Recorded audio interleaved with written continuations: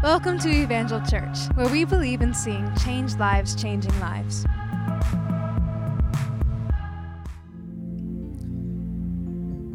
God's at work. We can go home now if we want to. That was a sovereign move of the Lord. I'm so thankful. See, we're in the midst of a series of messages, and the series is titled, "For People Every Person Needs." And 2 weeks ago, I told you that the person we need, who we often don't recognize, don't make room for, is the person of the Holy Spirit in our lives. Jesus said, when I go to be with the Father, I'm going to send someone else, the Spirit of truth, and he'll lead you into all truth. And it's the person of the Holy Spirit. And we don't always understand how he works and how he moves, but we just experienced a time where we pray as leaders. We pray on Wednesdays when we plan this service out. We say, here's the plan, but Holy Spirit, we make it all subject to you. Come and have your way. If there's something that you want to do, if there's something that you put on our heart, we just want to be obedient. We want to move in the direction that you'd have for us. And I just believe that God is answering our prayer, and that he's moving in hearts and in lives, and praying that God brought breakthrough into somebody's life. And I'm thankful, and I hope you're thankful, church, that God changed somebody's life today as they came into a life-changing relationship with Jesus Christ. Amen. Amen. We're in the midst of this series, and the first person I told you we need to know about. And it's about 4 providential, important, vital relationships that every person needs in their life. And the first person is the person of the Holy Spirit. And last week I gave you a preview of the second person, and it's Barnabas. We need a Barnabas in our life. And I told you that you'd had the opportunity to not just hear about one in Scripture, but hear from a Barnabas, a real life person that God has used to play such an important role in so many's lives. And it was Hulda Bontaine. Were you blessed last week by Hulda's ministry? Come on, can we celebrate what God did and spoke through her? I'm so appreciative. I want to tell you, in 92, I don't think I'll be up here still.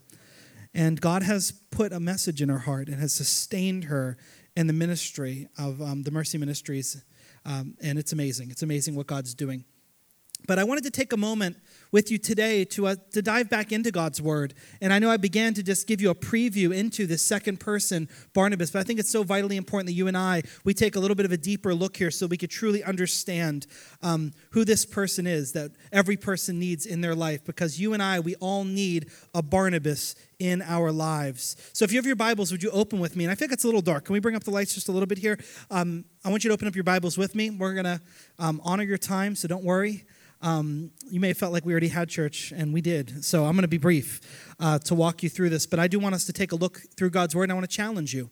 Because I believe people left last service, and I pray that God will always bring a word in season. But a few times that so many people would walk up to me and say, Pastor, I really needed to hear that message. I've been desperate to have this kind of relationship in my life. And so I just pray that you'd lean in today.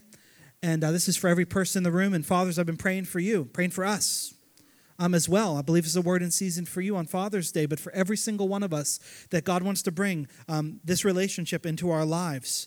And so just lean in and listen to God's word today as we take a look and get to know Barnabas and what it means to be a Barnabas and to have a Barnabas in our lives. In Acts chapter 4, we're introduced to him. And there's a man, and look at Acts chapter 4, verse 36, and it says this, that now Joseph, a Levite, Cyprian birth, who was also called Barnabas by the apostles, which when translated means son of encouragement, and who owned a tract of land, sold it and brought the money and laid it at the apostles' feet. What's going on here in Acts chapter 4 is that there's revival breaking out in the early church. We read a couple weeks ago about the day of Pentecost and what happened in Acts chapter 2 when the Holy Spirit fell and revival broke out. There was just hearts were made alive. People were coming to faith in Jesus by the thousands. And in Acts chapter 4, we see that there's a few things that pour out of a life when the Holy Spirit has been poured out onto a life and into a life. Is that what flows out of someone's life is this confidence that they didn't have before. It's this boldness. It's the power of the Holy Spirit working through them. But there's also a supernatural generosity, this radical generosity that comes over the early church, the people of God. People start to do things that are strange even in that day. They began to sell their property and their possessions as they saw the church and the work that was happening and how lives are being changed and there were needs all around. they began to look outside of themselves. They weren't as attached to their possessions, and they said, you know what? We want to see God's will being accomplished in these hearts and lives. And so radical generosity begins to spring up in the early church. People sold their possessions, people sold houses, and they brought the funds and they just laid it at the feet of the disciples, and they said, we want this to be used to advance the kingdom, advance the church. And so that was happening, and one of those men was this man named Joseph.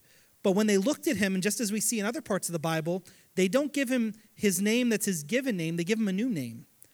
And this new name is all about his personality and who he is and who he embodies. And they said, it's Joseph, but Joseph, his nickname is Barnabas. This is really Barnabas, the son of encouragement. We're going to learn more about what that means. See, we see that Barnabas is one of the first people that is a part of this early group of believers. He truly begins to experience what the church is all about.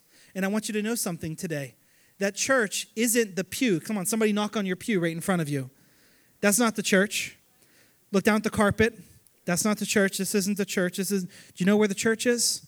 We are the church. The church isn't a building. The church isn't a place. The church is a people saved and called by the grace of God, mobilized in the purpose of God, moving and living out the plan of God to bring people into a life-changing relationship with Jesus. Wherever we gather, that's the church. So they didn't gather in a building. They didn't have a building. They didn't need a building. They had the power of the Holy Spirit working through them wherever they met. They recognized where two or more gathered, we're having church. We're gathering together. We're seeing God move. We're seeing God change lives. And so there was such an excitement gathering. Barnabas was all about that. I want to tell you that that's so important because I believe that we as a church today, we think of church as a place, not a people, right?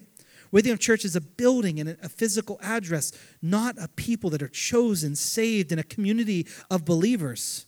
And I said, well, yeah, we meet in church, we meet in schools, and on Sunday where those churches are meeting in a school, and then it becomes a church. No, wherever they gather, whenever they gather, it doesn't have to be Sunday, this church. It's the church. It's the body of Christ.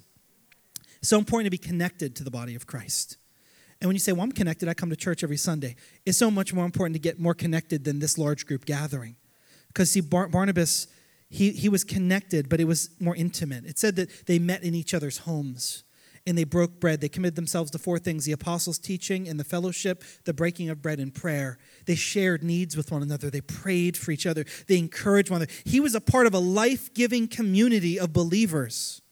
And I want to tell you that sometimes it's easy to sneak in and sneak out of church, and we're not really involved in each other's lives at all outside of Sunday. And on Sunday, the only thing we're doing is when Pastor Rick forces us to shake hands, that's when we're having church, community, truly breaking bread. That's not the fellowship. We're probably embarrassed by now. We're shaking someone's hand for the last year. We don't even know their name, really. Right? Come on, let's be honest. Can we be honest today in church? We know what this is about. That's the extent of it. But this wasn't what was going on here.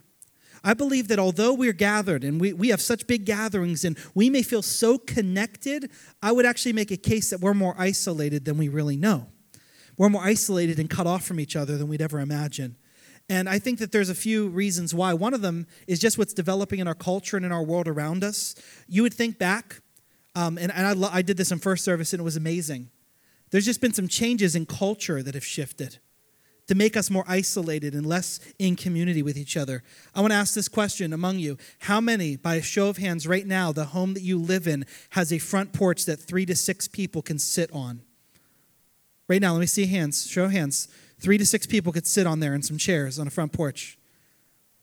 Now, put your hands down. How many of you do not have a front porch like that, the 3 to 6 people? Let me see your hands. You don't have a front porch like that. If you were to think 50 years ago, the number would be way different. There were more porches. There was more gathering there. That was called a third space. It was a place of getting together, connecting. Some of you know what I'm talking about. You grew up that way. Others of you didn't need a porch because your mom would buy some Entenmann's or some kind of cake or some kind of pie, and it was just sitting there on the shelf, and you go to eat some, and she'd smack your hand and say, who's that for? Company. Who's coming over? I don't know yet. What do you mean? And then you'd see how it worked. The neighbor would stop by. Hey, I just wanted to check on X, Y, and Z. Oh, come on in. They'd have some cake. They'd sit down. They'd eat. You know what I'm talking about. Your door was open. People were welcomed into your house. I remember this growing up with my mom.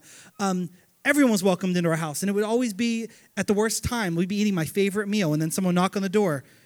Come on in. Have dinner with us. I'm like, there's not enough for all 4 of us. Come on. And I tried to kick one of my friends out one time. It's a funny story. I have to tell it to you some other time. I got in trouble for that. So we're eating my favorite meal, and I'm like, you're not coming in and stealing half my food. Get out of here. But now what happens when someone knocks on the door? You hide behind your couch. You like afraid to answer the door. You're like, oh my goodness, what is someone doing? Like it just shifted so much, right? But we'd say, no, I'm so connected. I have so many friends. I have like 1,000 friends on Facebook. I mean, I have so many relationships. What I would say about our relationships now is that they're miles, thousands of miles wide and inches deep. They're inches deep. And here's how I know that, is that you get to know what so many people are doing in this world, in your circles, and so many people get to know what you're doing, but you don't have friendships that are probably deep enough that if someone saw something questionable, or if you saw something questionable, that you actually have the ability to speak into them, to call them out and say, hey, I saw something and I need to just check you on that. I need to talk to you about that. I need to encourage you. Hey, is that who God's called you to be? Or challenge them in their relationship with God. Challenge them in something. You know that if you did that, you would have less friends. They would start to go down, down, down. So you just know it by that. I mean, if there are things that you're seeing or you're experiencing, you're starting to cringe and, why'd they say that? Or what? But you don't feel like you have any permission to speak into any of that, or even, then really, what level is that friendship at, right? So it's like we all are getting glimpses of each other's lives that are often, facades, right? They're often a best representation of us on our best day, but the relationships aren't very deep. Maybe not as deep as they used to be. And if we were honest, we may not have that many relationships in our life where people can really speak to us heart to heart. They can really ask us how you're doing and mean it, and you can really tell them how you're doing and mean it, and you'll still be friends at the end. And so this is what happens, and this is what the problem is. I believe that we're more isolated than we've been ever before. I believe that we're more cut off from each other. I believe that there isn't deepness, the deepening of relationship as there once was, and not even as there once was in America or in our culture in your past. Don't think about that, but I'm talking about biblical community, that if we don't have that, we're missing something about church. We have a building and we have a campus, but we don't have church the way God wants us to have church if we don't have relationships that are part of the community of Christ. Are you with me, church? I'm trying to go quick now. This is what we need. This is what we're missing. This is what I think we're lacking. And I think if we're lacking it, there's something that's being stunted in our growth. We're not developing and maturing in the way God wants us to. And that's why God sends Barnabases into people's lives. God puts people that love God, that love the church, that are a part of the body of Christ.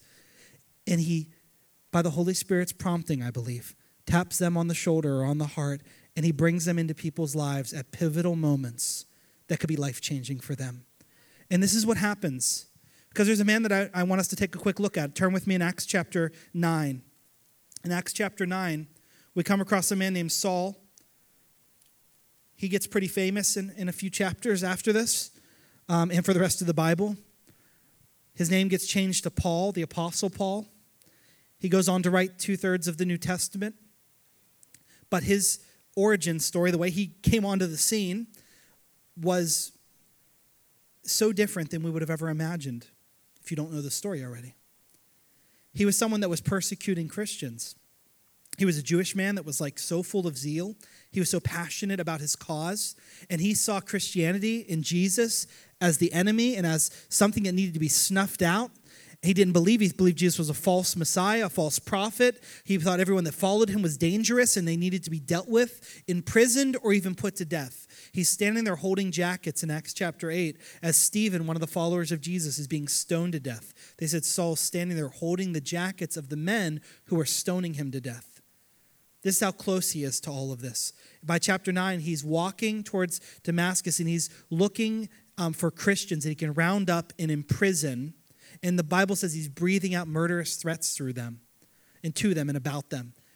But aren't you so thankful that it doesn't matter what road you're on, the road to Damascus or any other road, it doesn't matter what is in your heart and what's going on inside of your life. It could be a complete mess spiraling out of control, but you are one encounter with Jesus away from complete life transformation.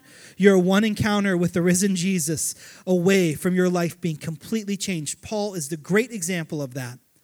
A man named Saul of Tarsus turns into the Apostle Paul on the road to Damascus. He's thrown off his horse. Jesus speaks to him, reveals himself to him. And once he knows that it's Jesus, he does a 180, and he is so passionate. He's telling everyone he can about the Lord. And this is where he picked up in Acts chapter 9. This is a turning point moment in the Apostle Paul's life. This is a crossroads that he reaches. And I don't know where we'd be without this moment in time. So just check out what happens here. It says that Saul spent several days, starting in verse 19, with the disciples of Damascus. At once he began to preach in the synagogues. This is right after Jesus reveals himself to him. And he preached in the synagogues that Jesus is the Son of God. All those who heard him were astonished. They asked the question, isn't he the man who raised havoc in Jerusalem among those who called on the name of Jesus? And hasn't he come here to take them as prisoners to the chief priests?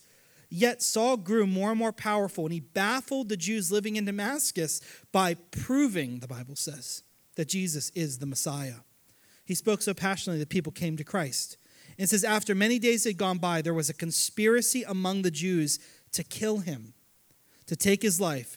But Saul learned of their plan. Day and night, they kept close watch over the city gates so they could kill him. So they were watching. They said, we're going to catch him on his way out, and then we're going to kill him. But his followers took him by night, and they lowered him in a basket through an opening in the wall. Think about this guy who was riding high. I mean, he had all the respect and reputation, and now he's trying to escape for his life, being lowered through a basket. And you know what did all this for him? Deciding to follow Jesus. We have been sold a strange bill of goods because some of us have heard this promise. Hey, just come to Jesus. Everything's going to be okay. Just come to Jesus, and your life's going to get great. I don't know. That doesn't feel very compatible with the scriptures that we read. It isn't always that the quality of our life is going to radically change. There will never be a storm that comes. There's just a difference. We have an anchor now for our soul. We have someone who goes before us. We have a shepherd that walks us through the valley. It's not the storm. It's the foundation we now have in Christ, that he's with us, that we can weather every storm. So it doesn't always mean everything's going to get easier, but it means that we can now overcome anything because he's with us. And so this is what happens. Life gets difficult for Paul. And I can imagine he's in a vulnerable place. I could imagine what it would feel like that your life is about to be taken from you and you have to be lowered out. I mean, for you, maybe it's not been this extreme, but you've been faced with circumstances that have caused you maybe to question everything about what you're doing in your life. Maybe it caused you to question your marriage. Maybe it caused you to question your faith. It has caused you to question the course that you've taken in your life and the choices that you've made, that you found yourself in a place where you've just been filled with disappointment, wondering, God, where are you in the midst of all this? And I don't know if Saul got to this point in time, but I could understand if he did because of what he was being faced with. He said yes to Jesus, and now he's suffering incredibly. He's threatened to be killed. And I wish I could tell you that in the next few moments it's going to get a lot better, but it even gets a little worse and more discouraging. Look what happens immediately after that. It says he comes to Jerusalem, and he tries to join the disciples.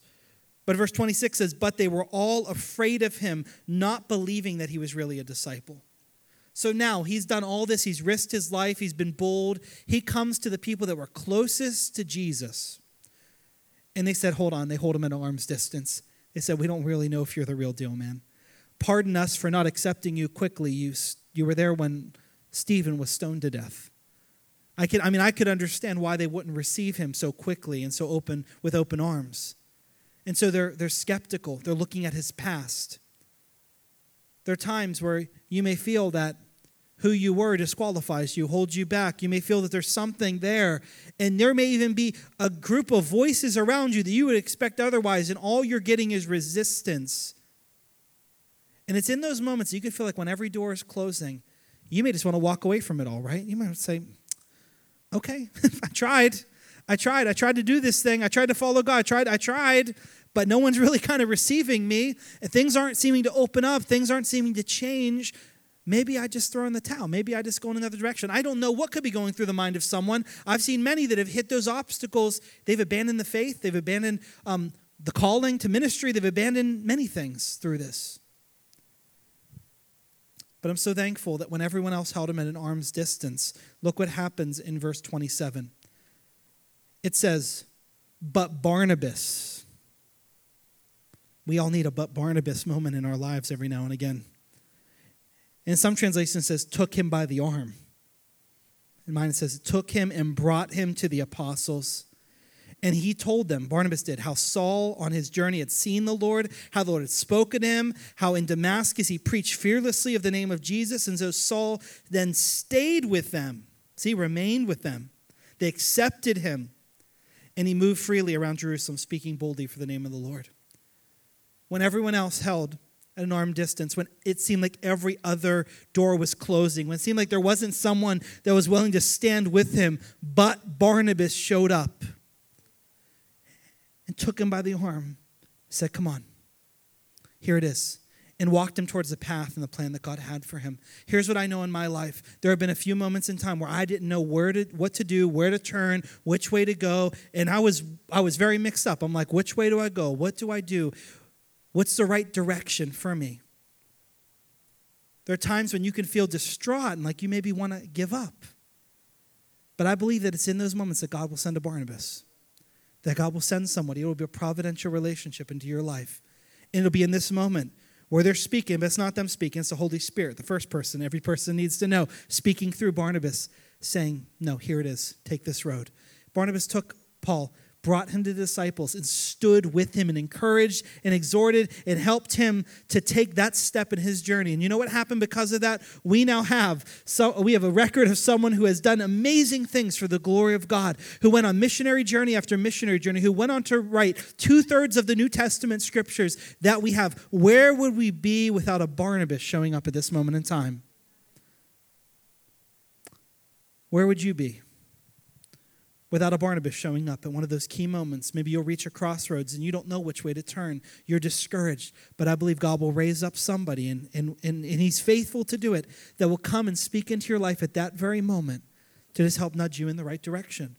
And it's not because they know everything. It's because they're being obedient to the Lord in that very moment. I know in my life, I've had people that have shown up in my life at a key time, and God has just used them in that very way. I know for my wife and I, we have sat with people, some that have questioned their calling to ministry, some that have questioned serious things that have gone on in their life. And we've sat with them and we've just nudged them in a direction. Not that we knew what was best, but we just sensed the Holy Spirit was leading. And we've seen years later how God is pouring into their lives. It's amazing. And in that moment, I said, that was us just being a Barnabas. That was us just being a son of encouragement, a daughter of encouragement, just being used by the Lord to help in any way we can.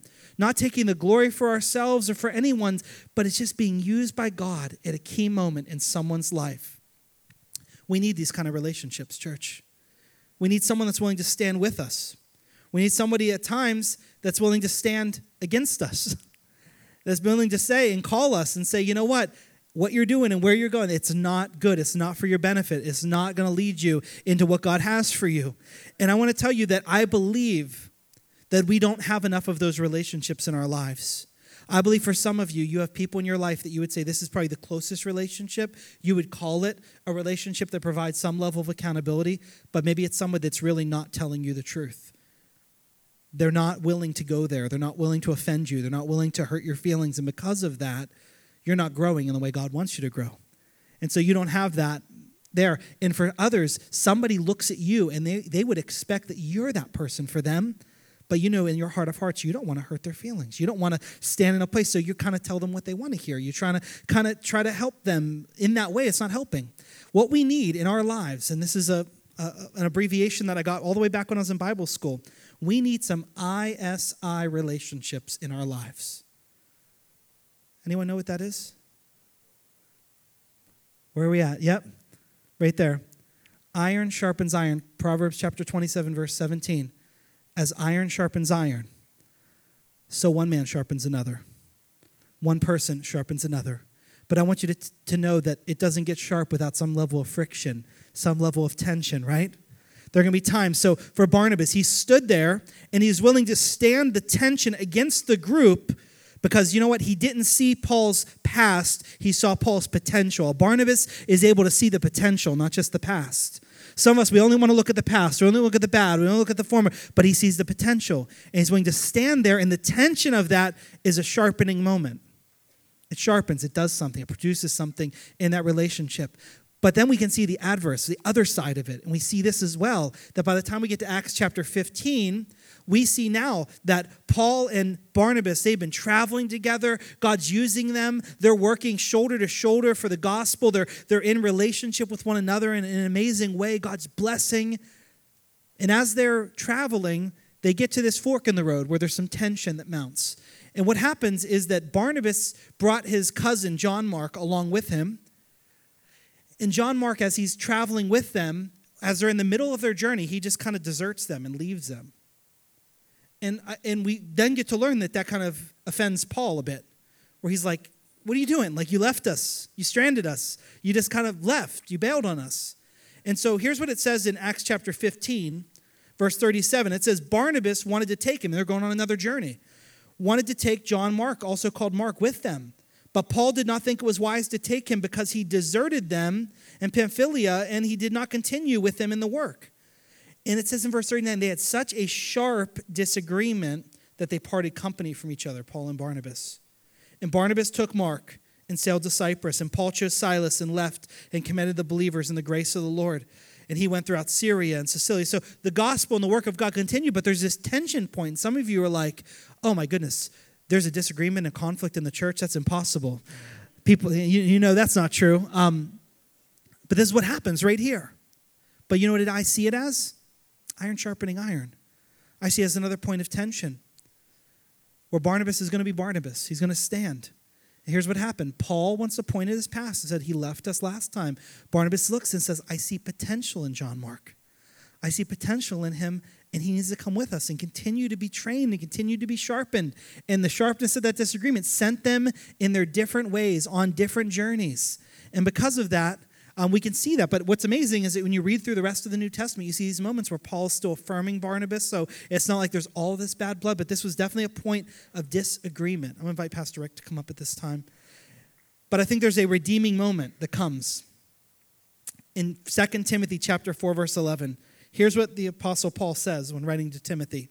He said, only Luke is with me, but I want you to get Mark and bring him with you because he is helpful to me in my ministry. As you go later on and you see whatever was produced through that journey that John Mark took with Barnabas, by the time we get to Timothy, towards the end of Paul's ministry, Paul says, I don't have anyone with me. If I could pick anyone, get Mark and bring him to me because he's helpful and useful. You know why? Because Barnabas saw potential in him. Didn't leave him on the journey, but walked with him and stood with him, even when it was unpopular to Paul. You see? So we see a sharpening again. We see iron sharpening iron. We see this relationship where we have someone that shows up in somebody's life and they're there for their benefit, for their growth, to help them, to challenge them, to be someone that's going to encourage them to follow Christ. We learn the most about Barnabas when we look in Acts chapter 11, verses 22 through 26. It says, the news about them reached the ears of the church at Jerusalem. So they heard about believers in a place called Antioch. And the Bible says he sent Barnabas off to Antioch. And when he arrived, he witnessed the grace of God.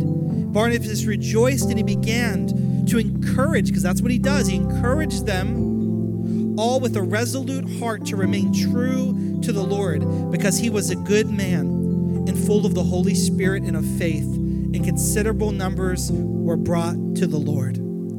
This is where it gets amazing, because he's doing this and seeing amazing things happen, but Barnabas realizes something. We're not meant to be in isolation. This isn't for me alone. It says he left for Tarsus and he looked for Saul. And then when he found him, he brought him to Antioch. And for the entire year, they met with the church. They built up the church. They helped edify the church. And it says that they taught them in considerable numbers. And the disciples were first called Christians in Antioch. What's amazing about this is many people came to God. They gave their hearts to Jesus under Barnabas. But it was only through that relationship and through him bringing Saul and them coming together shoulder to shoulder, doing the work of God together, that the disciples began to become formed. But when people looked at them, the first time in the Bible, they're given the nickname Christian. Not because it was popular in the time, but because when people saw the byproduct of what was happening in that church, they said little Christs. There's like a bunch of little Jesuses running around there. Oh, would it be said of us when someone used the term Christian? That's because we look so much like Jesus. Right? Come on. That we look so much like Jesus, not like anything else. But that was the byproduct of, I believe, a providential relationship that God formed through a Barnabas and a Saul. And look at what God did as a result of it.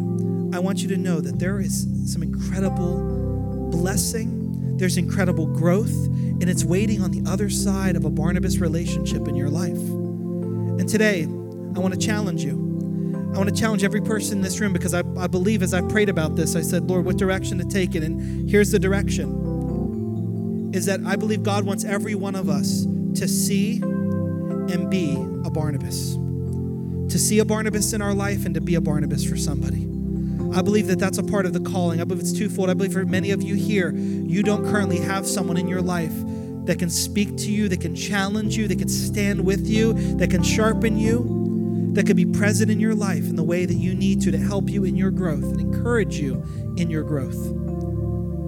And for that, my prayer for you is that you're going to soon see a Barnabas, that God's going to send somebody into your life as you acknowledge your need for one. But also, I believe that God has called us as believers to operate and be a Barnabas from time to time. That we would come alongside of somebody, that we would be that for somebody, that we would be shoulder to shoulder with them, that we'd help to sharpen them and encourage them and be encouraged in the Lord as a result of it. That's why it's so important that we need a Barnabas in our lives. So here's the moment of challenge to you. I asked for the first service for people to respond to this, and I was so thankful that so many stood up around the room. And I'm going to ask you again right now. Because I believe that there are many in the room, and if we were really honest with ourselves, we'd say, Pastor, I don't have that kind of relationship in my life. I don't have a Barnabas.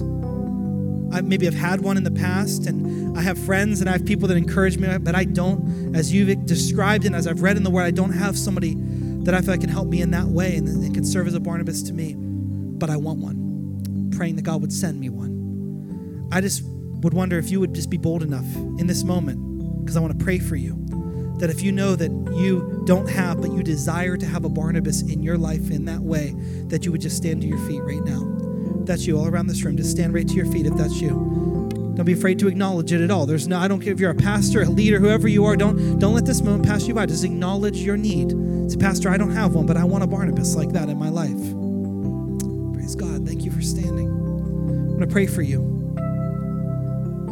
Some of you, as you're sitting there, you may know that you have that kind of relationship in your life.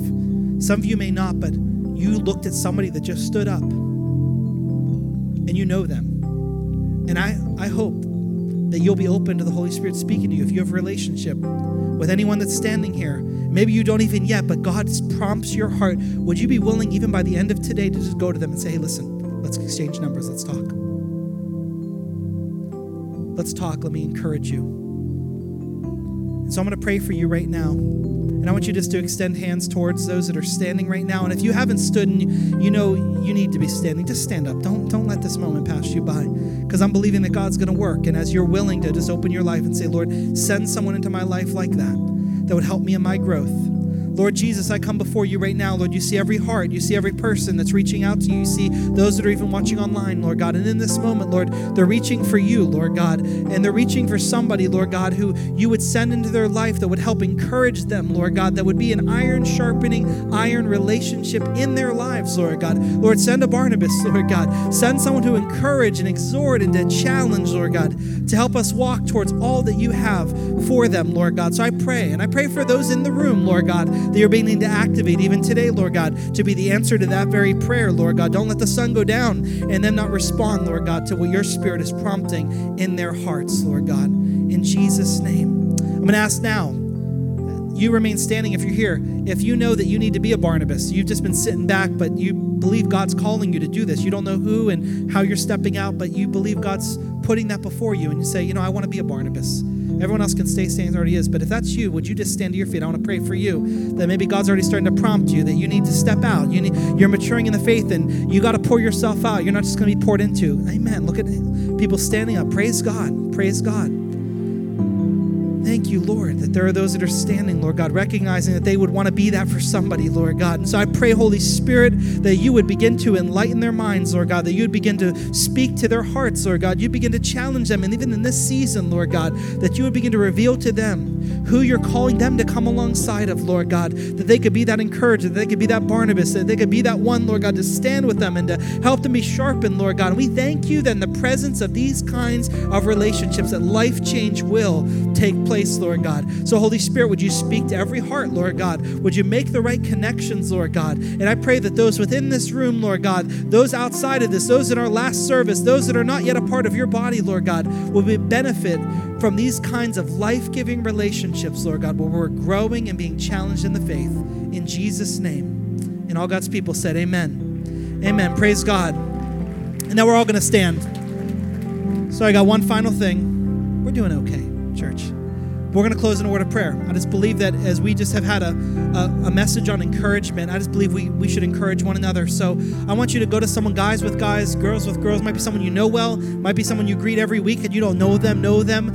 Apologize to them and ask them for their name and pray for them by name. But let's pray for each other and just pray that God would send a Barnabas, that God would allow us to be a Barnabas to each other. And as the Lord leads you, just pray for somebody near you right now. And that's going to be the way that we close out our service. So all around here, come on, just pray for someone next to you. Reach out to them. And let's just pray out our time together in God's presence. We hope you have been challenged and blessed by this message. For more information, visit us at evangelchurch.com.